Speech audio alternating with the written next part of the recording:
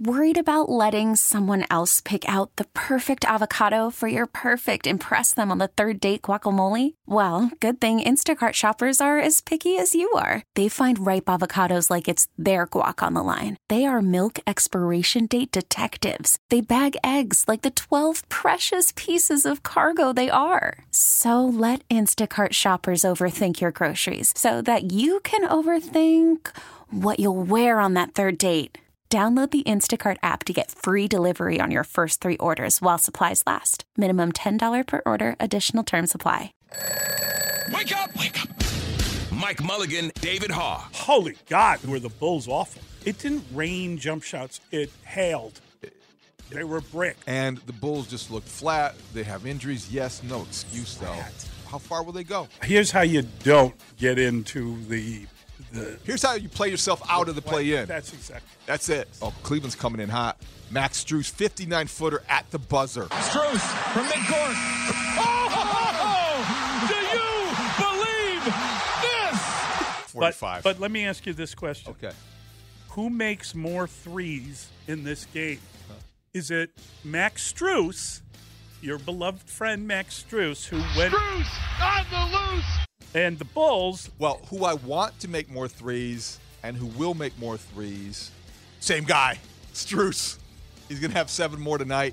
Bulls are going to be 6 for 31. Loss. Put that Strus juice in it and knock it back. Start your mornings with Mully and Haugh. 5:30 till 10 a.m. on 670 The Score. I listen to you on the way to work every morning. I appreciate all the work you guys do. Let's go. Mully and Haugh, Chicago Sports Radio, 670 The Score. The Bulls, a big winner in double overtime last night, 132 to 123, because that's the NBA, baby. That's what happens as you march through an NBA season. You beat a team that you've lost to 7 consecutive times because you just lost the game to a team you should have beaten, but you lost it twice this year. It's Morning, weird yes, league, very weird night. Good Thursday morning. The Bulls follow up the worst loss of the season with maybe the best. Maybe the best. Good one. Well, they definitely were shorthanded. They definitely were playing one of the better teams in the conference after a 2 for 29 performance from 3. It wasn't like they lit it up. No, they were 13 to 37 from 3. But my guy Strus was 3 for 10. So thank you, Brandon, for pointing out that bad prediction once again. Yeah, you put the Mulligan on him. I think I did. You did. But, I mean, look, DeMar DeRozan said he was up till 6 in the morning trying to figure out how they lost to Cleveland. That one bothered the hell out of him. And, it's interesting. He played 48 minutes last night. DeMar DeRozan is leading the league in minutes. That's crazy. And you know who number 2 is? Kobe White. Well, Kobe still has some shooting issues. He was 14, 12 assists, 8 rebounds. He played 50 minutes, but he's not hitting shots 2 now. for 13 from three-point range. That's a little rough. That's not good. No but doubt they about it. came back. But Andre Drummond was there to clean up those misses. Well, when you have 74 rebounds, it means you missed a lot of shots, but you were in the right place at the right time when they were carrying off the rim. Drummond had 25 rebounds. The Bulls as a team had as many rebounds as what? Since 2015, 2016, something like that. It was ridiculous. Historic night at the United Center. Who knew? Yeah. Who knew? Who saw that coming? I didn't see that coming. I thought the Cavs were going to take care of business. They were coming in after an emotional victory themselves. Yeah, they hit a midcourt shot. What's so good about Cleveland? You like Cleveland? I like the way they are put together. I like that team. I'm joking. Yeah. Doing a joke. You like it? You think Cleveland's cool? I mean, I never heard anybody say, I'm going to Cleveland on vacation. They blew that game last night. Because they fouled DeRozan, taking the 3 at the end of regulation. He hits all 3 free throws, and then double overtime took forever. Speaking of Cleveland, LeBron James scored some points late Did you for see the that? Lakers. Yeah. They had a fourth quarter. Oh, my gosh. They're down 15 late in the third. They come roaring back. Another Cleveland reference. A lot of Cleveland references Because he left today. Cleveland, too. He left Cleveland. Cleveland sucks. Okay. Yeah. There you go. Cleveland rocks. Boy, the Bulls were something else though last night. Yeah, What do you make of this group? Because who cares? I think how many people they're in, they're out, they're here, and now they're gone. Do we know Bateem's first name? Yeah, it begins with an O. He's OB. Onuralp. He is his third NBA game. Essentially, the first time he contributed in 13. He played 27 minutes, and he had 10 points and 6 rebounds. And people are like, who's that? There was no Caruso on top of Patrick Williams' foot and what was the other thing that came out yesterday? Caruso's birthday. He Lonzo Ball can't sprint. Come on, we don't need to mention that. I can't help it. I chuckled when that came across my little viewpoint. I was like, that all will be well. That was the update.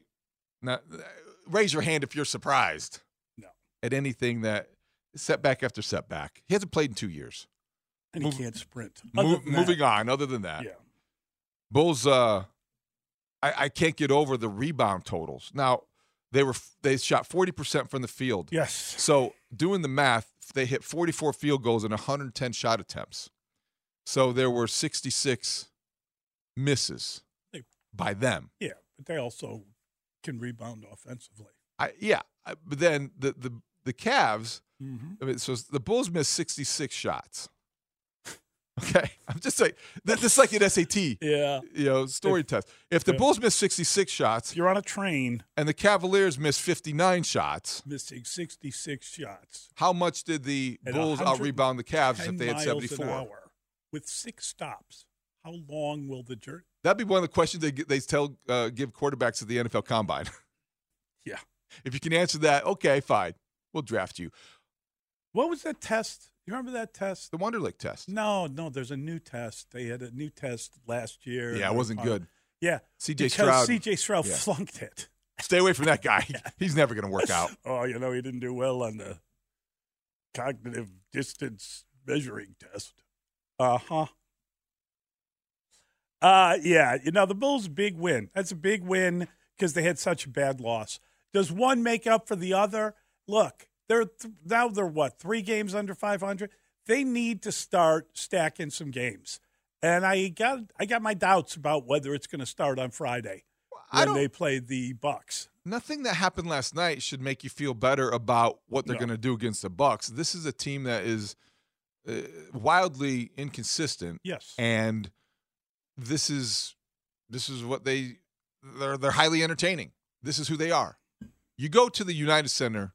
You're going to leave after you're not going to be bored. You're either going to be frustrated because they blew a game they should have won, or you're going to be really, really excited because they won a game they should have lost. It's kind of either or. And I mean, tell me there's not something special going on with the Bulls. They got 23 games left. They got Mike Jordan number of games left. Okay. What? What? What is right? You know who's really impressive, though, I think has come on the second half, been more of a threat and consistently such is Haugh. I've really been pleased, and they've got to really take credit for, or they deserve credit for, the way he's developed into more of a scoring threat. He's doing a lot more things more regularly, and he played 47 minutes and was a force. Aren't you a little surprised at how good he is at this stage of his career, or not? No. No? Okay. No, I'm not. You think I'm overstating that? A little bit. Okay. Here's the thing. Kobe White took a huge step forward, and we gave them a lot of credit. And, wow, they knew something that this was going on. Now he's shooting poorly. He is really cold. So did they make a bad decision on Kobe White? Do we take back whatever we were saying about him? I just think these are the kind of vicissitudes of NBA seasons. And I think that of late, Haugh has been a lot better, maybe coinciding with the fact that Kobe is struggling shooting, right? I just don't know that these are independent factors within games. It just seems like that's the NBA. And then at the end of the year, you look at a guy and you say whether he had a good year or a bad year. There are hot spots within it. And I would look at it as hard to. Yeah, it's hard to. It's fair enough. It's just hard for me to say. That's okay. Yes, the corner's turned. Yeah, but I mean, he's done well. I would look at it this way. This is the way I do look at it. When Zach LaVine went out, opened up the door for a lot of people to take, not a lot of people, a small group of players to take advantage of opportunities. Right. Kobe White did for a while, and now he's cooled off since the All-Star break. Right. Shooters are going to hit streaks like that. Yeah. I don't think Io is a streaky shooter as much as he is a versatile, potentially, he's done well. He can hurt you in a lot of different ways offensively. For a guy that came into the league the way he has, he's done very well. And he's going to be able to play defense. That's always going to travel well with him. So I think that he's a try-hard He's guy. taken advantage of Zach LaVine's absence and made himself more valuable, and he's helped his career quite a bit this year. But, I mean, abstract failure is what we talked about when the Bulls lost to Detroit. And now they win a game in double overtime, and we're kind of, hey, if you notice this, it's all the same thing. It's just the kind of, again, well, I'm not over the top. But I think individuals within that team structure can stand out. I think Io does. Andre Drummond has, but he's a guy that has been a big surprise this year. Okay. And you don't know what you have in him, but you have a veteran who's really – as a starting NBA player, Io's the guy I'd want to replace if it was the best of all worlds. And I think there's a lot of those on the Bulls. That's my problem with getting too over the top over someone. I think it's good, too, to give Billy Donovan a little credit, too, since Patrick Williams, Torrey Craig's been hurt. The fact, pairing of Vucevic and Drummond. Drummond showing, I mean, NBA has changed now, but he's still putting up like the same. If you give him minutes, he's putting up the numbers he was putting up with when he played Detroit. Right. I mean, 25 rebounds? 26 rebounds. Now, one of them was on a free throw that he bobbled out of bounds. There was like another one where someone slapped at the ball and it fell out of his hands. They're all line drives in the box score. Well, that's my point. That's my point. They're all line drives in the box score. They won the game. Seems like he's been around forever. He's only 30. He's young compared to how old he looks and think he is. Yeah. I mean, it feels like he's about 38. He was the 9th overall pick of the 2012 draft. Right. So he's been around for quite a while. He has been a max player before. He's been all around the block, and now he's a good guy to have in the lineup. And I do like the way they've paired him with Vooch because Vooch fouled out. Did you see? I've not seen Vooch express as much frustration after he fouled out. Sworn Serbian. He was throwing a towel. Curse. He was pounding the towel against the chair. That's always going to get a good way to channel that frustration. Are you sure he wasn't cleaning it? No, he wasn't. No, I'm making a joke. Towel drill. He was into that game. They came back and somehow won that game. I don't know how they did it. So, yeah, you're not going to get carried away. Larry Rothschild stood proudly watching him. Towel drill. I get it. Okay. I get it. I'll just forget the point I was making. I'll talk Larry Rothschild. Yeah, good win for the Bulls. I'm curious. Dustin, can I ask you a question? Sure. What is the Giants' record in spring training? Do you know? Off the top of my head, no. They're 0-3. Well, Craig Counsell would tell you that doesn't matter. It doesn't matter. But you gave the White Sox record. You said the White Sox in the pregame fell to 1-5. Well, just curious. It was pointed out. It was pointed out in the story that I was reading that they were 1-5 in Cactus League play. But I think you gave that record because you anticipate that this is a good indication of how bad they're going to be. Wow. See what I'm saying? No. Like, you don't think the Giants are going to be that bad, so you never mention winless in Cactus I don't report the Giants on the local, I'm just saying, local show. He brought up, we're not in San Francisco. 1-5, but he said 1-5, and he said they fell to 1-5. Yeah. I also said they're looking for their second Cactus League win this afternoon when they take on the Royals. But we know, what's the Royals record in Cactus League? But we know. I'll tell you tomorrow after they probably beat the White Sox. Okay. but the point is, we know the Sox aren't going to be good, and that's why you included their record. No, it's not. Because as you just said, Craig Counsell says the record doesn't matter. On the pregame show, we should not report. Should we give the score of the Sox game? I think we should only give their record. Because it's an indication of how their season's going. That's what you're implying by giving the record, yes? No, you're assuming that's what I'm implying. I'm just those are the facts. Those are the facts. It's what are the Cubs? It's not an opinion. What are the Cubs in spring training? They're about 500. They're 3-2. So they're about 500. They're 600.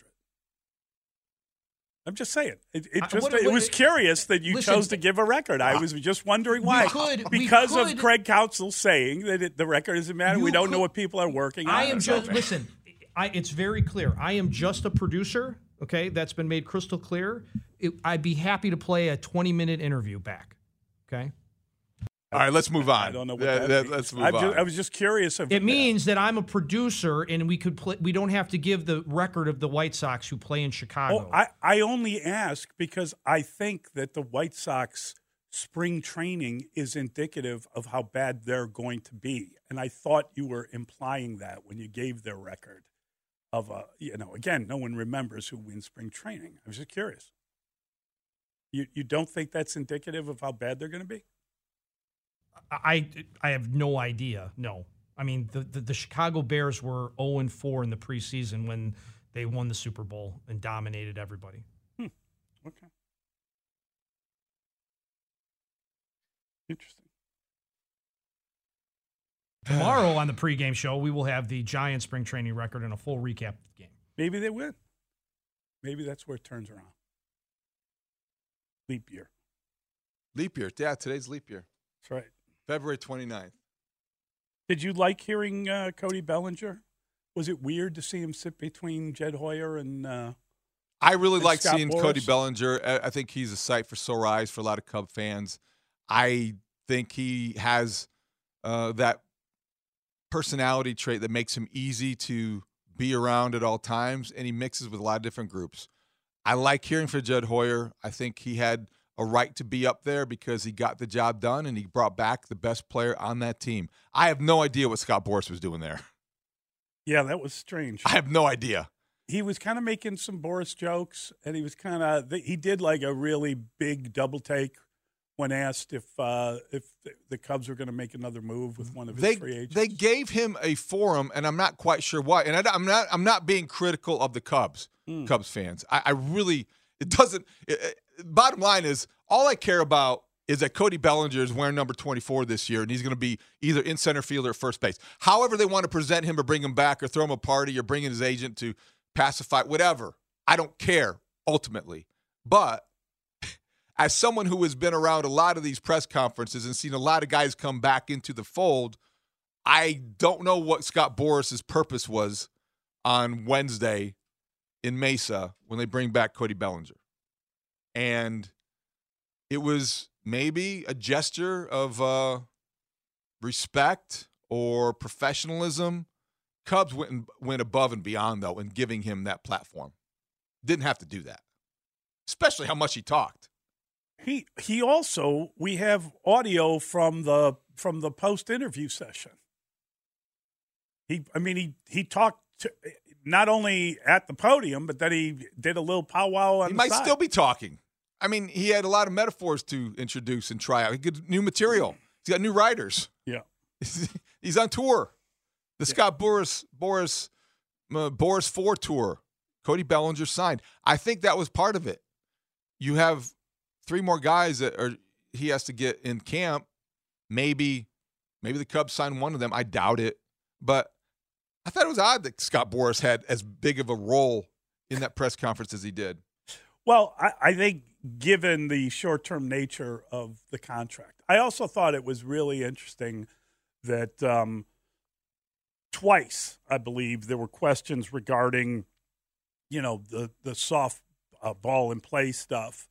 And soft contact, yeah. And I thought Bellinger handled that well and talked about the faith he has in himself. But Boras took a minute to jump in and just discredit all those numbers because they didn't look at what the count was at the time and how he was being he was changing his approach with 2 strikes on him over the course of the year. That's why the contact was balls in batted balls in play with softer contact. Like he wanted to make a point to the rest of the league almost, right? But why do the Cubs give him that platform in that setting? Well, it's his. This was a happy moment. He delivered the player, I guess. And now, is that why? I think he lost the negotiation, and the Cubs let him come and give his side of the story, I suppose. I thought it was a grand gesture by the Cubs, the ultimate professionalism to give Scott Boras a speaking part in that capacity at that press conference. Can you think of you think of an agent having that large of a role at a press conference over the signing or of a player that you're retaining? Not in that circumstance. Not. I mean, first of all, Scott Boras has a huge presence over the game without question. Yeah, but this has been a difficult, and I we can call it collusion, whatever. But there are, the White Sox aren't the only team that doesn't want to deal with Scott Boras. There are a lot of teams that don't want to deal with Scott Boras. The Dodgers would have preferred to avoid dealing with Scott Boras with Cody Bellinger because he would have probably been signed in December. Right. And I just it was interesting that he was there. It's an interesting detail. And we had raised that point yesterday. We talked about whether or not he would be there, and it's a interesting question. Why was he there? It's like interviewing the losing coach. I guess when he walked into the facility, Craig Counsell ran over and said hello to him. Did you see that? I did not see that. And he said, "Oh, I thought you were going to bring Montgomery with you." He made a joke. Like everyone has a joke to make, but are they all jokes? I mean, wouldn't that have been good if Montgomery was there too? Counsell's kind of funny. Counsell's got a good sense of humor. Right. I like his sense of humor, and I think that so far, everything that you've seen and heard from Craig Counsell has been positive from a Cub fan's perspective. And that's the latest. I did get a chuckle out of that. Yeah, that's good. Yeah, it's just stuff like that is baseball banter, and I think we all enjoy inside the game a little bit, right? That kind of stuff's pretty fun. I also enjoy seeing Jordan Wicks throw as he did. He had a good start, right? Yeah. 2 strikeouts, 3 innings. Good. Making his case for be that 5th starter if they don't sign one of Scott Boras' other clients. If Blake Snell's not coming to town, Jordan Wicks can be your 5th starter. That would be good. It's interesting. Just a very interesting, and I think that the question should stand: are you done with this guy? Like, why would you be done with this team with this guy? I get it. You're running out of time and you're getting toward camp, but couldn't the players that he represents, the remaining 3 of the 4, or the if you count J.D. Martinez, the 4 that remain, wouldn't some of those guys be able to help Major League Baseball teams? No doubt about it. I mean, they're the 3 of the top 4 free agents that are available outside of Ohtani, and there's Ohtani, and then there's the Boras 4, and there's everybody else. Right. So I don't know, though, that giving him a seat at the table for a press conference is going to make him more likely to lower the price of Matt Chapman. Oh, I didn't mean to imply that. All I'm asking is when the question, well, it's getting late, but you still have money. Why not? I mean, why not get better? Get better every second you can, right? Mm-hmm. Isn't that the whole point of the idea. The operation? All right, we got all the big stories of the day. We're going to pick them all apart, and we'll do that next with the Pick 6. It's Mulligan Haugh on the Score. Worried about letting someone else pick out the perfect avocado for your perfect impress them on the 3rd date guacamole? Well, good thing Instacart shoppers are as picky as you are. They find ripe avocados like it's their guac on the line. They are milk expiration date detectives. They bag eggs like the 12 precious pieces of cargo they are. So let Instacart shoppers overthink your groceries so that you can overthink what you'll wear on that 3rd date. Download the Instacart app to get free delivery on your first 3 orders while supplies last. Minimum $10 per order. Additional terms apply. It's Pick Six with Mulligan Haugh, where we debate the top 6 sports stories of the day and then open it up to you, the Chicago sports fan. Call us at 312-644-6767, or you can tweet your thoughts at Mully Haugh. Pick Six with Mully and Haugh starts now. What did you make of the Bulls' quote bounce back game against the Cleveland Cavaliers? Are you buying the loss to Detroit as an outlier now, or is that pretty much an accurate portrayal of what this team is? Yeah, I mean, I thought that the Detroit game was a fairly accurate portrayal of who the Bulls are, and I thought last night was also a fairly accurate portrayal. I mean, they played really hard in one game, and they didn't in the first one, and that's why they lost. And, you know, they don't shoot well. That's not a shocking reality, 2 of 29 from 3 in the loss. They just didn't play well in that game. They didn't seem to really gear up and give it the old college effort. So I think that's why they lost that game. The Bulls are a wildly inconsistent team.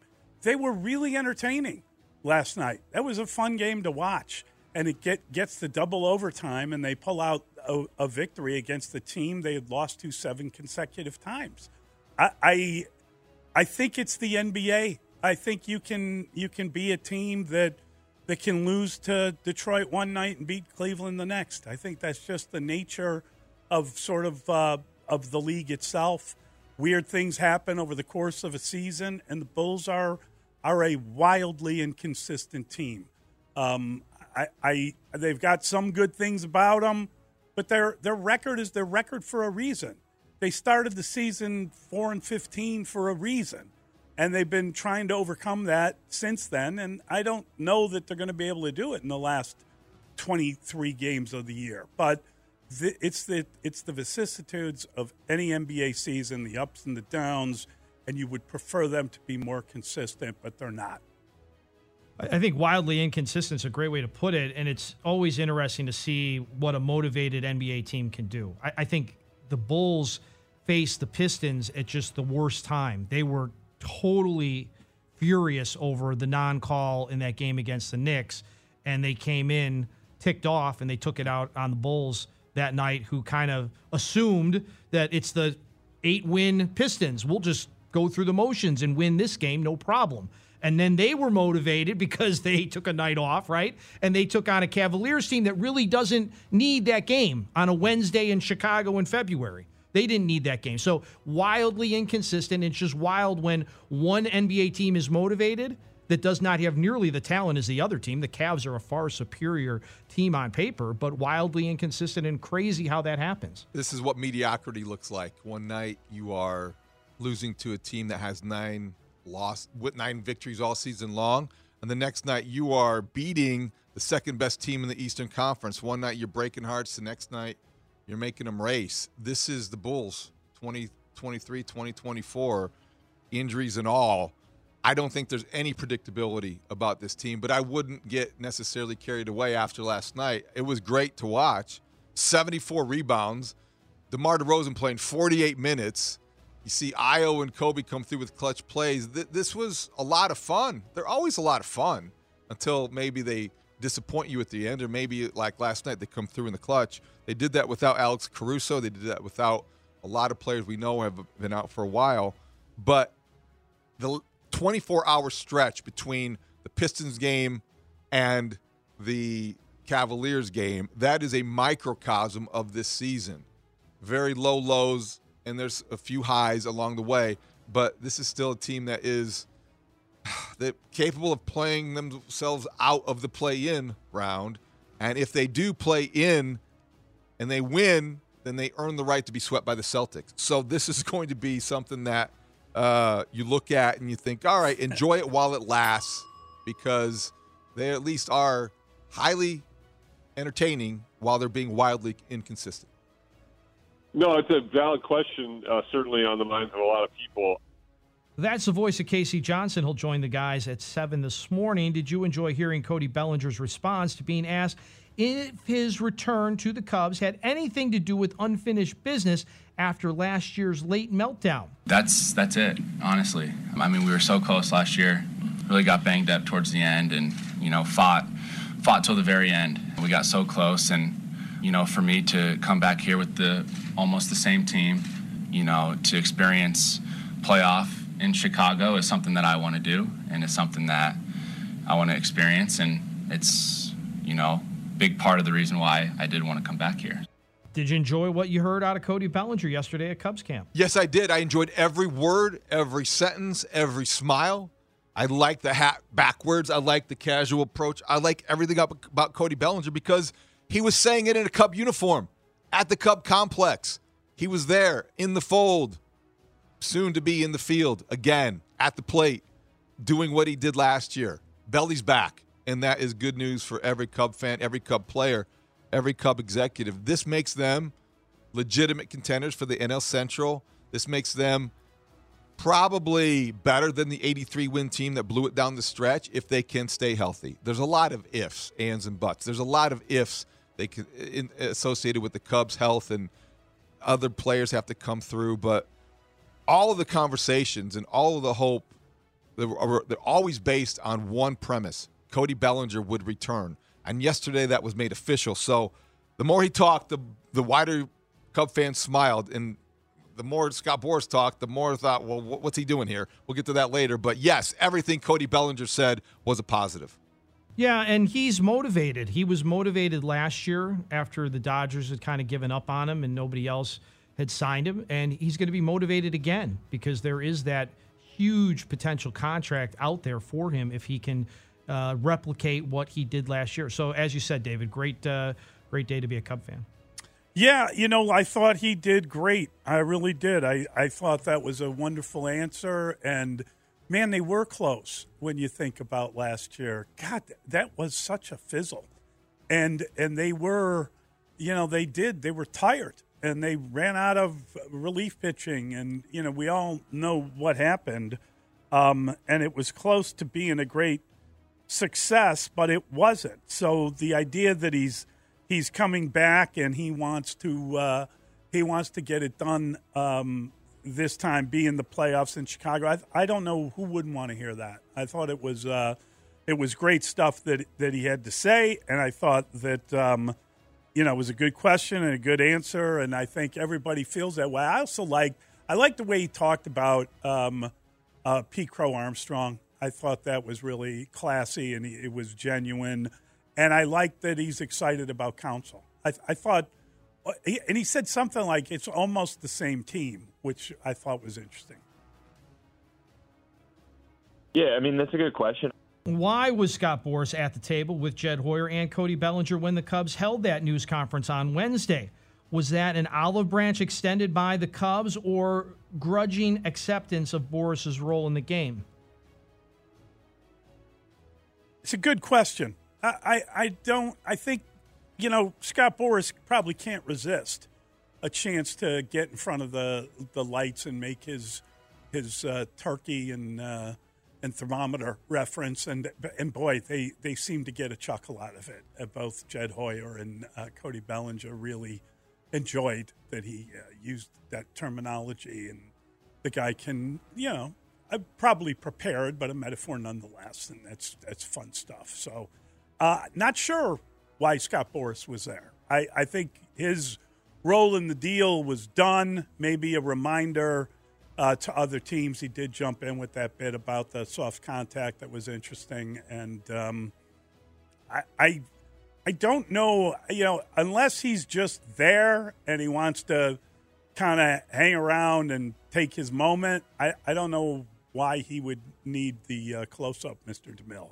I wasn't quite sure what he was doing there. But the guy still has some clients to sign. There's still some work to be done. I mean, keep talking. Keep getting better. I wouldn't stop now. Don't stop now, boys. I think it's a little bit of both. I think the two parts of the answers given in the question. But at the end of the day, Scott Boras still represents a lot of really good baseball players. So you do have to even sometimes bite your lip and just go ahead and we asked yesterday. I don't know if it was during this segment, but we asked yesterday. Yeah. We expected Boris to be there. And I thought Boris would have like either a moment like before the press conference away from that setting or after the press conference. I didn't think he'd be sitting shoulder to shoulder. I mean, I expected Carter Hawkins to be up there, not Scott Boras. Well, I mean, right? Scott Boras might have a higher title than Carter Hawkins in the Cubs management right now. But I'm just saying, if you would ask me if there were going to be, if you had said beforehand, okay, there's going to be three people up there, who's it going to be? I wouldn't have guessed Scott Boras. Tom Ricketts, Jed Hoyer, Carter Hawkins, anybody but the agent for the guy that you brought back and the agent with whom you called out just 10 days ago. That's what I like. I like Tom Ricketts calling out Scott Boras. I'd like that adversarial little public back and forth. That's okay. It worked. Cubs won this one. That doesn't mean they're going to win the next one. I don't think they want to get cocky with Scott Boras. I mean, it is Hoyer 1, Hoyer 1, Boras 0. Bellinger's back. That's all that matters. I was surprised, though. I don't know. The more he talked, the more I wondered, why is he talking? Why is he still talking? This isn't his press conference, is it? He lost. He's the losing coach. I just don't know why he was saying all that he was saying. I respect his place in Major League Baseball. He's a power guy. He is the most powerful agent in baseball. And I think I respect Jed Hoyer being professional enough to give him a seat at the table. But from our standpoint, whether I'm a fan or a member of the media, I had the same reaction. What is he doing there? You normally when a guy signs, the agent's job is over. Was this a reminder that it's basically a one-year deal, and that you got my guy, but I want all of baseball to know he's back on the market Probably next so, year. But why would the Cubs be party to that? I don't know. Why would the Cubs be complicit in reminding people of that? Yeah. Why would they give him that courtesy, professional or otherwise? I just don't think they needed to do it. I don't think it's ever bad to be extremely professional and have that professional courtesy, but I do think this was maybe going over the top a little bit. Oh, my God. That's a great question. That's the voice of Mark Grody. He will be here this morning live from the Indianapolis Scouting Combine. Would you be disappointed at this point if the Bears don't draft Caleb Williams? Has it gotten that far in the process? Yes, it has gotten that far.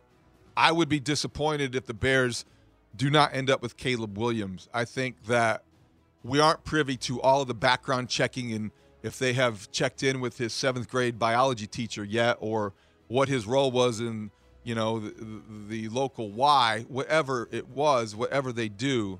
Those are things that they're going to do their due diligence. But what happened yesterday was significant.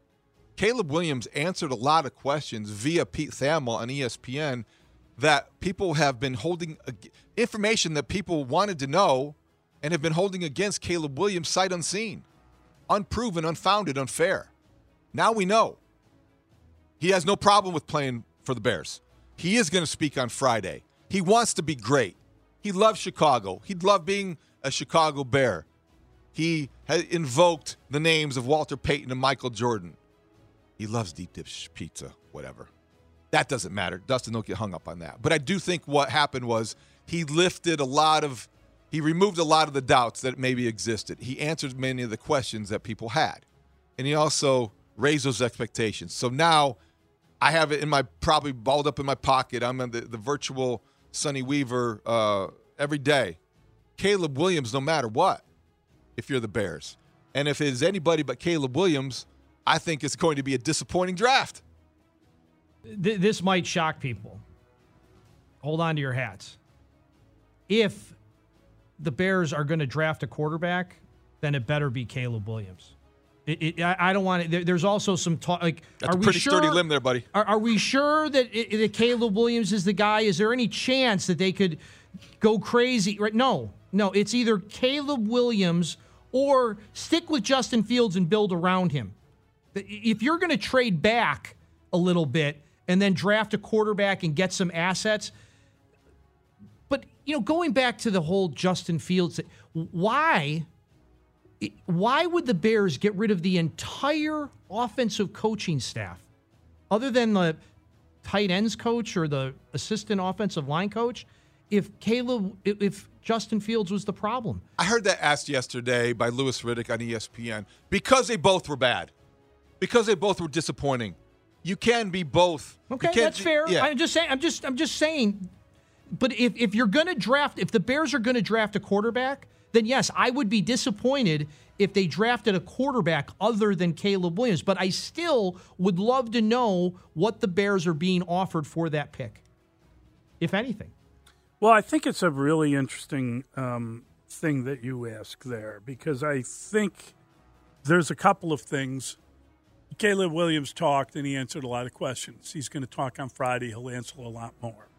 He's not going through any of the medical stuff in Indy, which is curious. He doesn't want to do any of it. He's going to get drafted by one team. He doesn't think the league needs to know all his medical information. This is part of the pushback that his father talked about with the draft process. And, again, this is an NIL guy coming into the league with $10 million. This is not a regular college quarterback coming into the league. This guy's been paid before, and there is an element of rewriting some of the rules here. And, the reason they have the combine in Indy is for the medicals. He's not doing the medical stuff. That is, I don't think that's a red flag. I don't think he's got any major issues or injuries or anything like that. It's just different. It's just a different type of thing. The other thing, did you see the teams that he's talking to? So he's talking to the Bears, obviously, and Washington, his hometown team. That's one, that's two. But he's talking to Minnesota. They're like picking 11th, right? He's talking to the Jets. They got Aaron Rodgers, and they're picking 10th. I'm just curious as to how this list of teams, what it is with this group of teams that he's going to be interviewing with. If the Bears are taking him number one overall, does that mean one of these teams are going to come charging up and try to get him? Does that mean that there's a chance that he could slip past the Bears? I'm just trying to, I mean, really, he should come to the combine, talk to the Bears, or he doesn't even have to come to the combine if he's not doing any of the medical stuff. Does that mean they're not going to measure him? Does that mean we're not going to know his exact height and weight and all that? I think there's stuff? certain things you have to take part in, though. I think the measurements. I thought the medical was one of them. Yeah, I don't know. I don't know if the medical. I've never heard of a player not doing any medical. Yeah, I also think that like the teams that he visits with, you use those meetings for a lot of different reasons. I agree, and you never know your second contract, or you don't know relationships with people, etc. You also want to make statements that might be bluffs. If you're the Vikings, well, we're willing to move up. We are thinking about quarterback because that's a position that's unsettled now. All kinds of motivation. It's just these are just things that go through your head. Yeah. But at this point, yes, I'd be disappointed if they don't take Caleb Williams. I feel like they're set up to do it now, and they're leaning toward it. It's going to happen. The day I get a positive question from you is the day that I'm going to be happy. That's the voice of Justin Fields. What did you make of Justin Fields' manager and Instagram feature of a shirtless player smiling, clapping, jumping around in celebration of Ryan Poles addressing trading the player? Is he not in that gray area? Odds makers have installed his hometown Falcons as the favorite over the Steelers for Fields' next destination. Well, he was happy. He look, for a guy that's unfollowed the Bears, who's unfollowed the NFL, who is going on vacation and doesn't want to think about football, he apparently heard everything that was said and wanted to express. This Mario Nunez is his manager and runs, I guess, his Instagram, and he posted a thing about going hometown or something. Didn't he write something like that on it? But you see Justin Fields, he's clapping, he's smiling, he jumps up and down. He's pumped up at the idea that either he's leaving the Bears or he's going to Atlanta, whatever way you want to look at it. That was really, it was just interesting for a guy that has supposedly unplugged and doesn't want to be making a statement. That's a pretty strong statement of excitement at the idea of his gray area ending. Yeah, and he was wearing gray sweatpants for what it's worth in the Instagram video. He was shirtless. Yeah. The quote, Mully, you're referencing is, "You ready to go home?" ? right? He was being asked.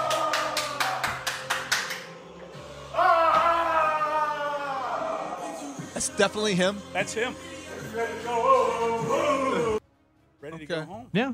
I mean, it's all moving in a direction that Justin Fields is no longer going to be QB1 of the Bears, unless Justin Fields is helping try to drive up that asking price for the Caleb Williams pick.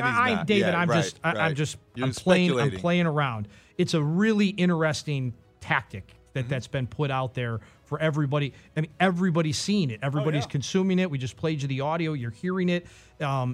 It's wild.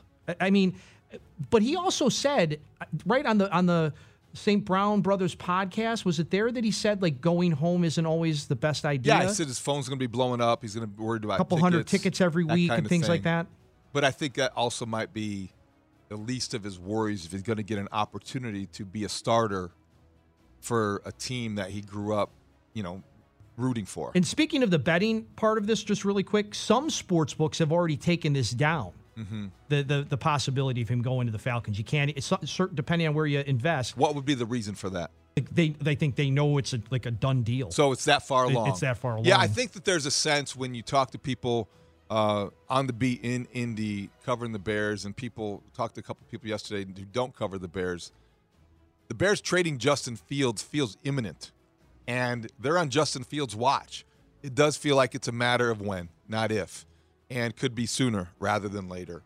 And this Instagram video is odd, just given the fact that it wasn't that long ago that he was telling us he was going to unplug and get away and not pay attention to anything going on with the Bears. And I guess the video is not him reacting in real time. It's almost like a meme. It's a video from last year that they're using under the guise of going home. It's a message. It's a message that they're sending. It's a message that they're sending that he's pleased by this, and it's certainly manipulating the medium to get your message across.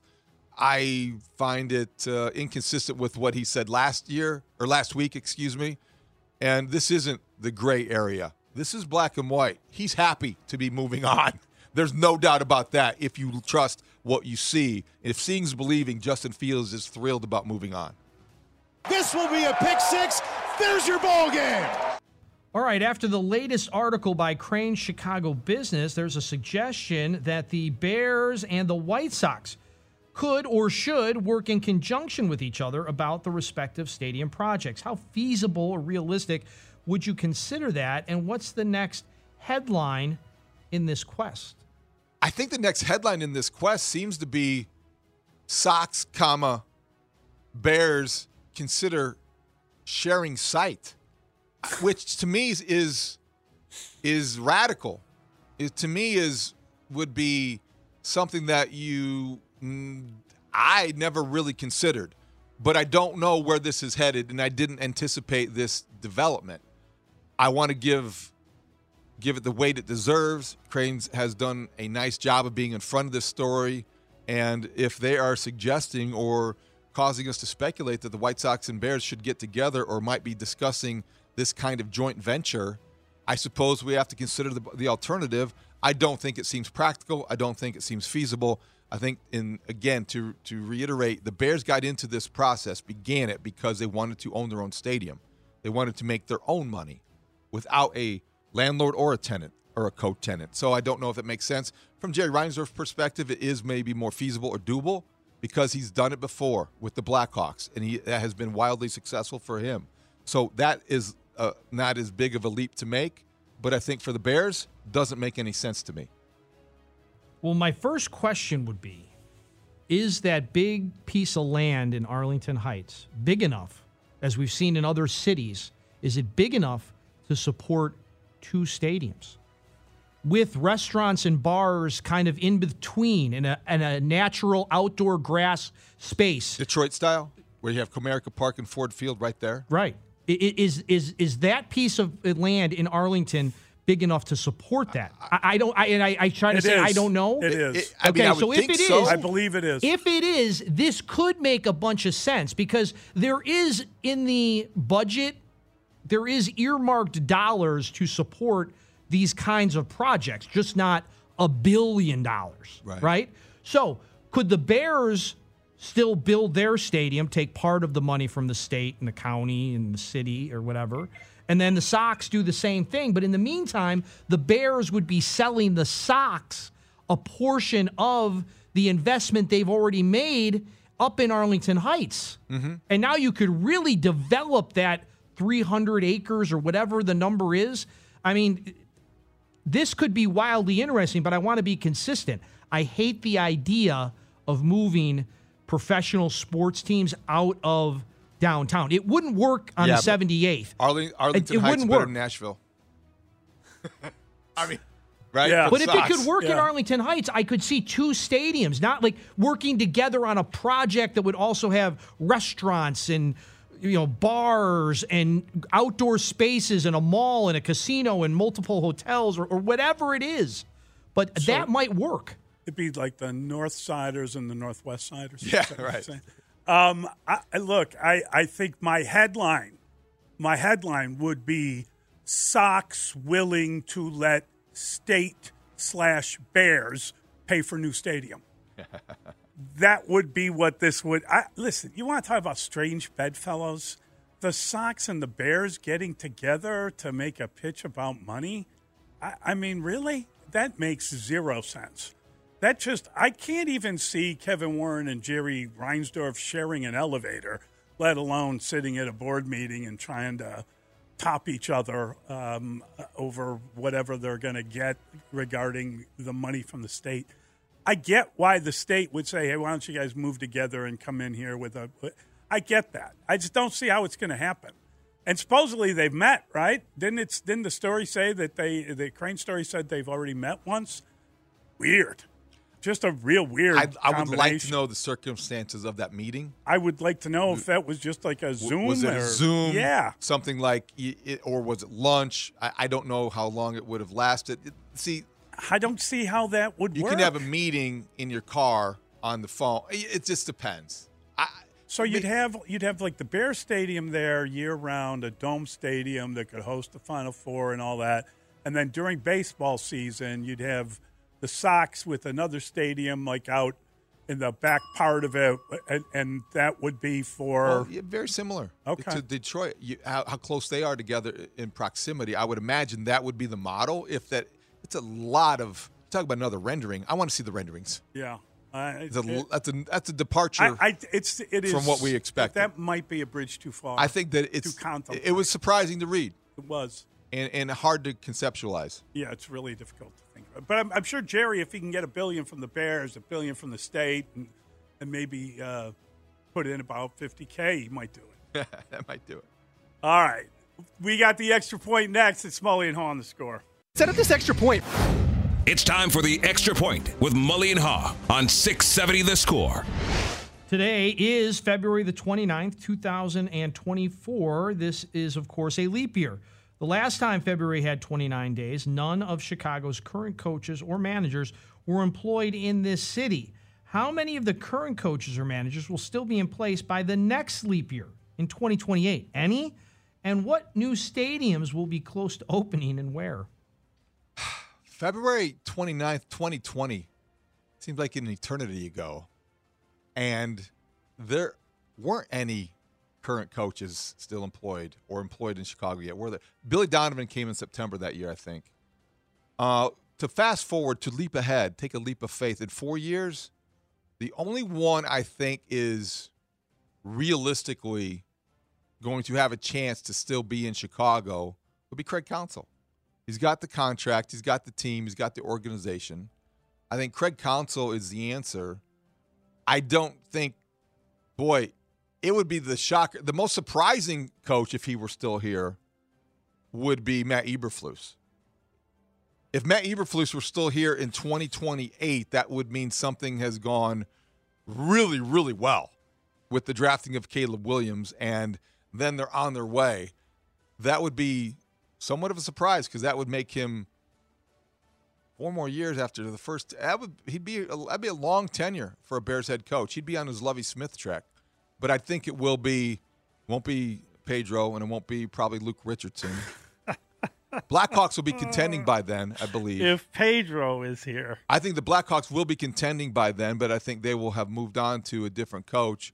The losses will take their toll on Luke Richardson. So looking into my crystal ball, it's Craig Counsell with the perennially contending Chicago Cubs and the stadium project that will be ready and furthest along in February 29th in 2028, the new Bear Stadium, wherever it may be, but I would think it will be in Arlington Heights. So I'm going to agree with you on the stadium. I think it'll be the Bears. They'll definitely have something at least going up by that point. I don't know if they'll be in it yet, but they'll definitely have something going up, and they'll have a new place to play, whether it's here in the city somewhere or up in Arlington Heights. Something crazy would have to happen if Pedro Grifol was still the White Sox manager, and it is what it is. But if Caleb Williams is as good as advertised or as good as some people want him to be, then Matt Eberflus should still be the coach in 4 years. And why would you fire the guy unless they're so close? Unless they're so close that you got your B to A guy. They lost in the NFC Championship, and then they lost. And they right there. Okay, we got to. While we're on this rookie deal of Caleb Williams, we got to go get the best offensive mind that's available. Sorry, Matt. Thank you for everything, but you're just not good enough. Okay, but if Caleb Williams and now the Cubs, I would be shocked if Craig Counsell isn't still the manager. That would almost be as shocking as Pedro Grifol still being the manager. But Luke Richardson, right guy, right time. Connor Bedard. Why would you get rid of Luke Richardson? He's done everything and more than they've asked him to do, and I think everybody's on board with Connor Bedard. 4 years is a long time. It is a long time. And Billy Donovan, I just think attrition, I think that would be – I don't see the Bulls doing anything in the next 4 years other than being mediocre. Months. Yeah, Matt Eberflus could have been fired this year. Sure. I mean, he really could have. But they gave him a stay of execution. I don't know how long that is.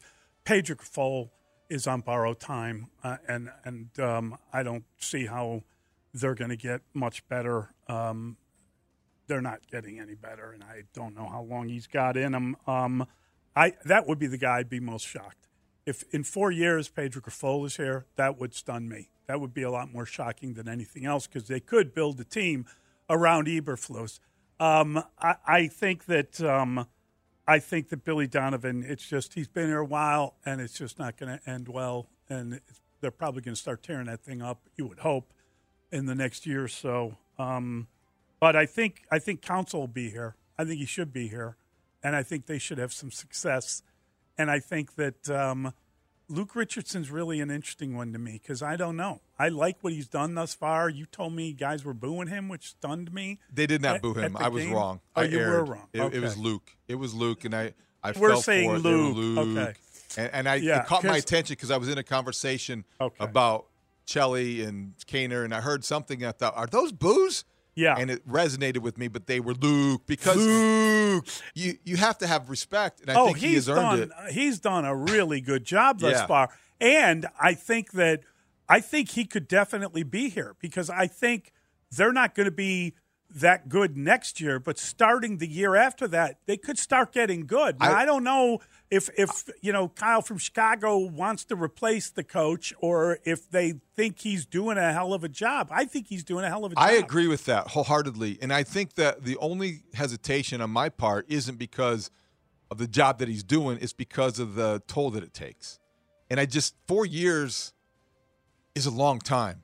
That's fair. Especially when you've been here a couple already, and they've been very difficult ones to get this thing going for the Blackhawks. I hope he's still here. Yeah, I do. There's a lot to like about Luke Richardson. I hope Counsell's still here. After that, I could see it's very unlikely that the other three guys are going to be. Yeah. That's a much harder sell. concept to grasp. Yeah. And and again, I think as we evaluate the coaches and all that, I mean, Craig Counsell not only is probably the best at what he does in Chicago, but they gave him a lot of money and a lot of years.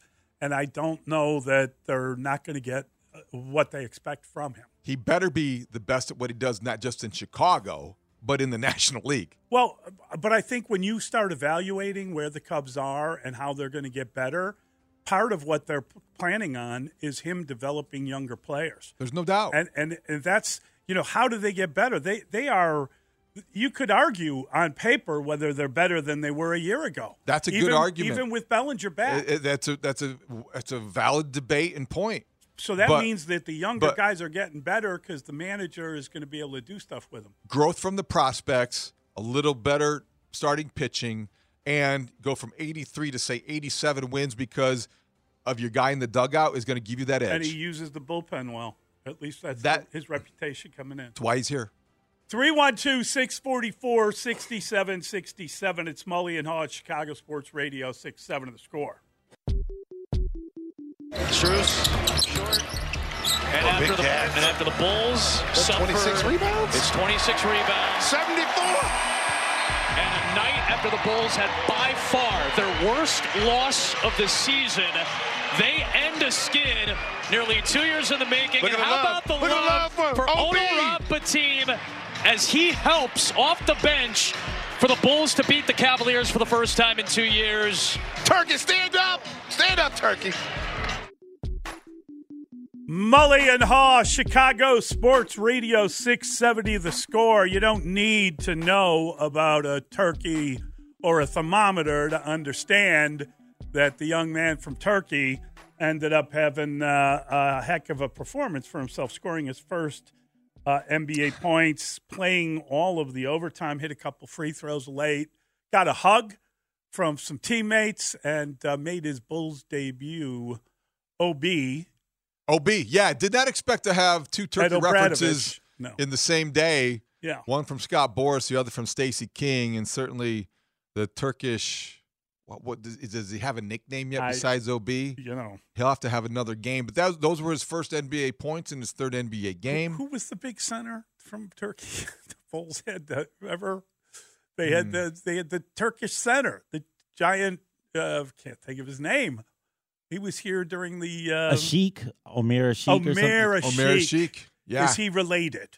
They're both from Turkey. I wonder. Totally different. I wonder where he is these days. He was a very good defensive presence and rebounder. He was during the Thibodeau era, correct? Yeah. I was at a game one time, and I was there with my wife, and my daughter had gotten this chance to be like a ball girl before the game. And so she was like waving at my wife, and my wife gave her like this neat little wave, and Omer Ashik like looks at my wife and gives her a neat little wave back. It was hysterical. He thought she was waving at him. That's funny. He was a good guy to have around. He made himself a lot of money too, being yes, he did. A role player in the way that he was. But this is Ono Rapateam, and he had 10 points and 6 boards, and he came through in the clutch, 6'6" shooting guard, getting an opportunity in the absence of Alex Caruso last night. Certainly the injuries to Patrick Williams and Zach LaVine will open the door a little bit wider. You never know in the NBA. I mean, Mully, you look around the league, there are always examples of guys who take advantage of opportunities. They maybe I think of when I think of a guy like Bateem watching last night, it made me think of the Miami Heat. Their whole team. Their whole team is kind of guys like this who nobody expected to do anything, and then something about them seizing the opportunity, doing something well, and building off of that. So he certainly has now a game to build off of. 10 points in a victory over the Cavaliers. Pretty good night. Here's the problem. Okay, so Alex Caruso has a hamstring. He didn't play last night. Apparently, he tweaked his hamstring against in that horrible loss to Detroit. And so now next up is tomorrow night, you've got the Milwaukee Bucks. Mm-hmm. So you got. Let's just go through the list. Patrick Williams is having season-ending foot surgery. We know that they are without. Torrey Craig has a knee, I believe. Alex Caruso has a hammy. Will he be okay to play in that? I mean, who is going to be dealing with not Omer Sheik? Who's going to be dealing with Giannis Antetokounmpo? Well, how do you defend him to begin with, and how do you defend him when you don't have a power forward? That's a challenge when you're fully healthy. Exactly. It's even more of a problem when you're compromised. I don't think that you have an obvious answer. Yeah. You may want to rough them up a little bit more. You want to be physical if you can. You've got those kind of guys. You can do that with Vooch and Drummond, but that's not a good matchup. Oh, no. I don't think that's only when you're getting some of your 74 rebounds. You might want to throw an elbow in the ribs. That's all I mean by that, because you want to make him feel a physical presence. But Mully, there's nobody that qualifies for that job, and it's a thankless one. Somebody will have to do it. Io may get a shot. Who knows? Oh, my God. What else are you going to do? I don't know. I mean, this Caruso is a problem. better get healthy. Maybe it'll be Batum. Yeah. I don't know. Batum has some athleticism. He's a 2-time slam dunk champion. Really? In the Turkish League All-Star Weekend. Yes. Oh, in the Turkish League. Yeah. Well, he's from Turkey. He played in the Turkish League. I'm just wondering. He didn't play in the CBA. And this is just a joke. Yeah. Don't get offended if you're Turkish. Do they dunk in Turkey in their league? In the dunk contest? Well, is it more of a layup drill? I don't know. I'm making a joke. He looked pretty. He looked just a visual. He looked the part, and the Bulls need somebody like this to emerge. They need somebody like this to step forward to give them something they didn't expect. Yeah. In the light of all of the injuries that you mentioned. And where the Bulls are at, they need someone like this to become an all-star. Okay, it's not enough. Well, that's not realistic to get again. Well, thank you. Yeah. Or is it realistic to think he's going to defend Giannis, for God's sake? No, it's not probably going to be. It's just a challenge, and that's what I mean. So last night was fun. They beat the Cavs. You got the Bucks, and then you go on the road. For 4 games, and that's going to be a challenge in itself when you're shorthanded. But where do they go? They end up out in. They play the Utah. I think they played Utah, then the Clippers. Oh, Clippers are good. Although the Lakers beat them. They go to Kings, Jazz, Warriors, Clippers. So it's a 4-game road trip that, you start in Sacramento, then you go to Utah, and then you end up in California. So I don't know that looks very appealing. The Clippers, since they got James Harden, one of the best teams in the league, the Warriors are who they are.